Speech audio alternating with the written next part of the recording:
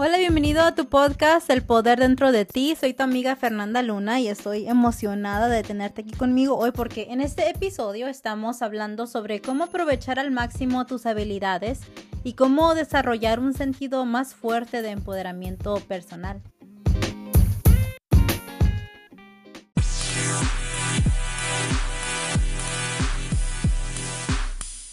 Así que comencemos haciéndonos esta importante pregunta, la cual es, ¿qué es el empoderamiento personal? Y bueno, es la capacidad de hacerse cargo de nuestra propia vida y creer en nuestro propio potencial para así hacer cambios positivos. Y al mismo tiempo es ser capaz de reconocer la fuerza de nuestra propia mente y cuerpo y utilizarlo para lograr las metas que nos hemos propuesto. Ahora que ya tenemos una idea sobre el concepto, quiero compartir contigo algunas formas en que puedes optimizar mejor tu propio sentido de empoderamiento. Y realmente yo creo que una de las cosas más importantes que puedes hacer por ti mismo es trabajar en la confianza que tienes en ti mismo. La confianza que tienes en ti mismo proviene de un lugar donde puedes confiar en ti. Uno comienza a confiar en uno mismo. Es en ese momento en que comienzas a ser quien dices que eres, con un profundo conocimiento en tu corazón que es verdad. Porque no puedes confiar en ti mismo si te mientes constantemente y te defraudas. Y es por eso que cuanto más seguro te sientes de ti mismo y de tus habilidades, más fácil te será progresar en la vida. Así que si quieres confiar en ti mismo y quieres tener la confianza y la autoestima más alto, cumple tu palabra para que te puedas empezar a sentir como una persona de confianza. Hay muchas maneras de construir la confianza en uno mismo y pues el primer lugar es tomarse el tiempo para reflexionar y evaluar en las cosas en las que somos buenos y los éxitos que hemos tenido en el pasado, así como también los fracasos. Y siempre asegúrate de llenar tu mente con afirmaciones y visualizaciones positivas, las cuales son excelentes herramientas que te pueden ayudar a llenar tu cabeza con imágenes y pensamientos positivos, lo cual te mantiene siempre con una actitud positiva.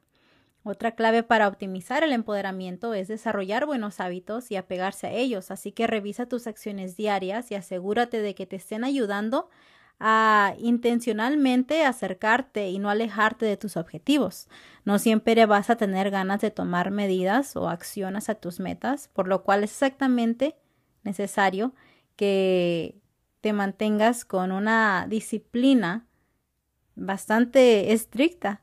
Entonces, una vez que te mantengas con esta disciplina estricta y que tú mismo seas la persona que te está dirigiendo por ese camino, es cuando vas a darte cuenta que eres capaz de mantenerte enfocado y motivado. Y motivado, lo cual te pondrá en un lugar donde te vas a sentir con esa confianza de que puedes alcanzar tus metas. Y finalmente es esencial reconocer el éxito cuando llegue, así que recompénsate por todos los logros que hagas y no tengas miedo de celebrarlos, porque muchas veces sentimos que estamos siendo demasiado engreídos o arrogantes si nos promocionamos a nosotros mismos, pero todo se reduce a tu autoestima.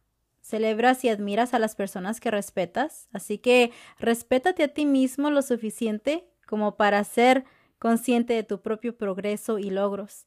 En última instancia, o a lo que se suma todo esto, es a una sensación de logro que puede motivarte aún más a aumentar tu confianza en ti mismo y también pues tu autoestima.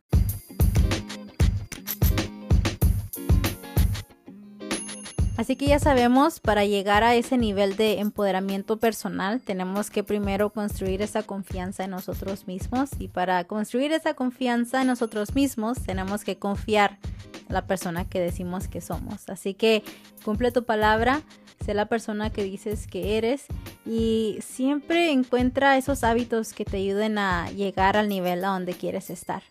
Y bueno, esto concluye el episodio de hoy. Espero que hayas encontrado esta información útil y te ayude en tu empoderamiento y tu desarrollo personal. Te aprecio, gracias por estar aquí y pues hablamos en la próxima.